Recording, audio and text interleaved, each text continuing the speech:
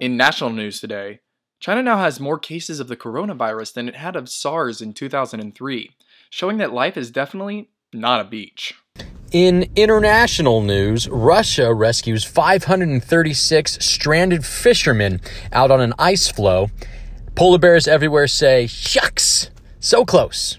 In the world of sport, climate activists speak up as climate change may be affecting sports around the globe, including the poor air quality at the Australian Open currently.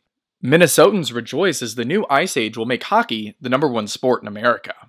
It's 73 degrees in Lanai today with a 1% chance of precipitation. So grab your surfboards and swim trunks and head on out into the water.